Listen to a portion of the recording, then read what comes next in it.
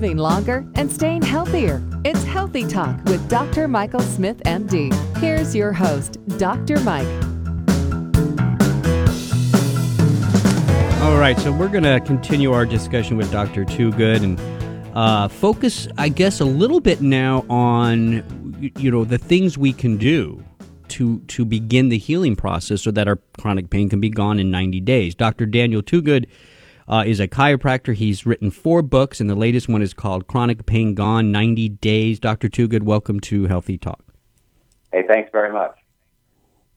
So, just to summarize a little bit what we were just talking about, the chronic pain, what you believe is really about 3 parts of stress, 3 stages of stress, or 3 kinds of stress that lead to a inability to heal properly, correct? And we need to address the underlying causes, begin that healing process, which takes about 90 days, and that's kind of the basic message of your book, correct?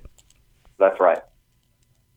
So I found it interesting. You when I looked at your book, Dr. Toogood, you start off immediately talking about these pro-inflammatory substances that we should just avoid at all costs. And 2 of them I found interesting, chocolate and MSG. Why don't we talk about that first?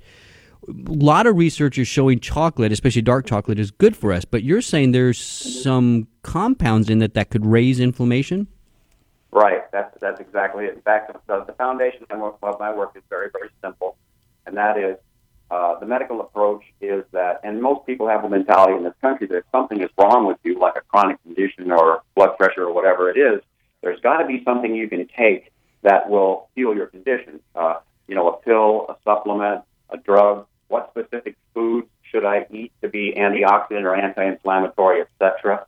My approach is the exact opposite. Since I base my work on the fact, on my belief that the human body will heal itself, it's a matter of eliminating specific pro-inflammatory substances that are feeding the inflammation. Once that happens, then the inflammation will proceed to healing.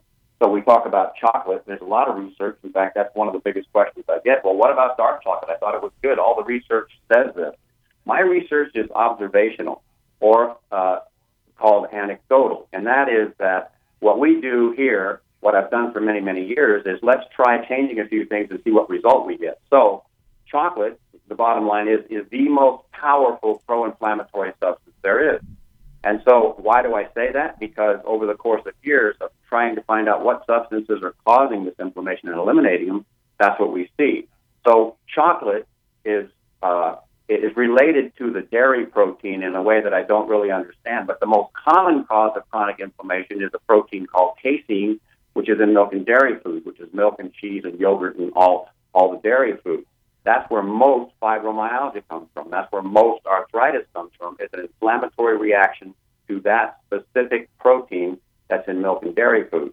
Observationally, all of the patients I see who react to the milk protein with inflammation, psoriasis, or whatever it is, they also react to chocolate, only their reaction is worse. So the patients who are questioning that, I say, well, listen, let's do this. Let's take you off the chocolate and whatever else I think is significant. Let's see what happens. Once they recover, say, if you're really curious, and this usually happens accidentally, people will have some chocolate, and then they'll come and see me and say, I got a migraine for no apparent reason, or I have my back flared up again, or my knee, or whatever it is. We go over everything. We find out, well, it was your exposure to chocolate 12 hours ago. It sounds really bizarre to people, but once they've seen the reaction 2, 3, 4 times, they finally realize that it's true. So what I suggest in the book is that you don't have to believe my research or anybody else's research. Just try it on yourself.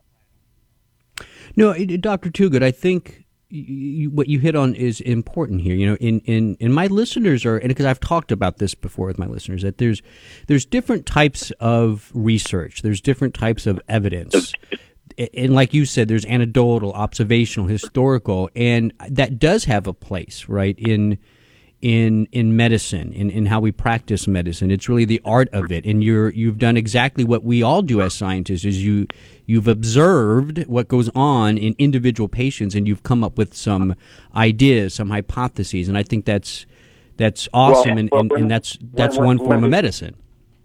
Sure, and it's absolutely necessary with pain, because pain, there is no way to prove whether a patient has pain or not. There's no imaging study, there's no blood study that says, oh, we know you're hurting. We have to trust the patient, and the patient has to tell us. So pain is purely anecdotal. So when patients come in and tell me they're hurting, I believe them. And when they're not hurting, I believe them too. Now, of course, that, again, is anecdotal. So I include in my my book some objective studies. There are photos of, like, a chronic inflammatory condition of the skin is psoriasis, and there's pictures of case in there that totally recovered from the psoriasis by eliminating milk protein. So that's a very objective study. That's not anecdotal. That person can say they have psoriasis or don't have psoriasis, but the pictures show that before they changed their diet, they did have psoriasis, and after they didn't. Now, we didn't have photos following up on that of what actually happened to the patient after that, is they found out that every time they re-exposed themselves to casein, their psoriasis started to come back. Yeah. So, again, that's objectified by the photos. But pain is anecdotal. So we as physicians have to be trustworthy. The patients have to be trustworthy. We have to put our nose to the grindstone and figure out what's causing these cases, whether the studies are controlled, have variables, etc. This is the serious work, and the anecdotes are extremely important. Like you said, all of us use them. And I think I want to impress upon the listeners, Dr. Toogood, is what you're doing here is for you, chronic pain is where the healing process is broken down. Chronic inflammation is playing a role here. It's being fed by some of those stressors we talked about, which could be some of these pro-inflammatory substances. So in a sense, you're trying to help this person to stop feeding the flames of that chronic inflammation, leading to that chronic pain. What about MSG? You talk about that in your book, but I thought MSG was already pretty well controlled and restricted. Is that not the case anymore? That's not the case, and that's a common belief, what you just said. Actually, MSG is monosodium glutamate. It's a chemical flavor enhancer that's used in lots of processed foods, Chinese food, canned soup, restaurant soup, breaded food. It's all over the place. I wrote a book in 1997 about it called MSG is Everywhere. And the reason I wrote it and called it that is because MSG is everywhere. It came into the country in 1948 from Japan, and its use has increased every single year. The problem with it is that a lot of people don't believe that it has an effect on the human body, which it has a very powerful effect. And there's other researchers who have seen that, but they hide it under lots of different names: hydrolyzed protein, natural flavors, autolyzed yeast extract, to name just a few. So processed foods contain this chemical substance, and not everybody has a sensitivity to it. However, it's a toxic substance, so if the dose is high enough, like with alcohol, then you will eventually have a reaction to it. And many people are very sensitive to it, with reactions like panic attacks, mood changes, migraines, swelling in the hands, mysterious bruises. These are all observational symptoms that I've seen in my practice. So it's a substance that in my mind, it should be illegal, but barring that, it should at least have a warning on the package that says this product contains MSG. But actually, go ahead. Food manufacturers, though, Dr. Toogood, are getting really good at taking what we know to be harmful substances and simply just changing the name, right? And they get approval from our own government to do that. And that's where a lot of people, you don't see MSG listed on the label anymore, but it comes in as a yeast extract or something like that. Real quickly, so we eliminate some of these substances. Give me your top 2 or 3 foods that you like people to eat to reduce pain. Again, that's an approach that I don't really go into. Whole natural foods are the solution for everything. That's what we're designed to live on. And sure enough, there's some people who have sensitivities to some of those, like strawberries, peanuts, etc. However, it's the elimination of specific... Well, I'll tell you what, Dr. Toogood, that was a big question for you. We'll just have to leave it there. Whole foods are the best way to go. Thank you for coming on. You did a great job. This is Healthy Talk on Radio MD. I'm Dr. Mike. Stay well.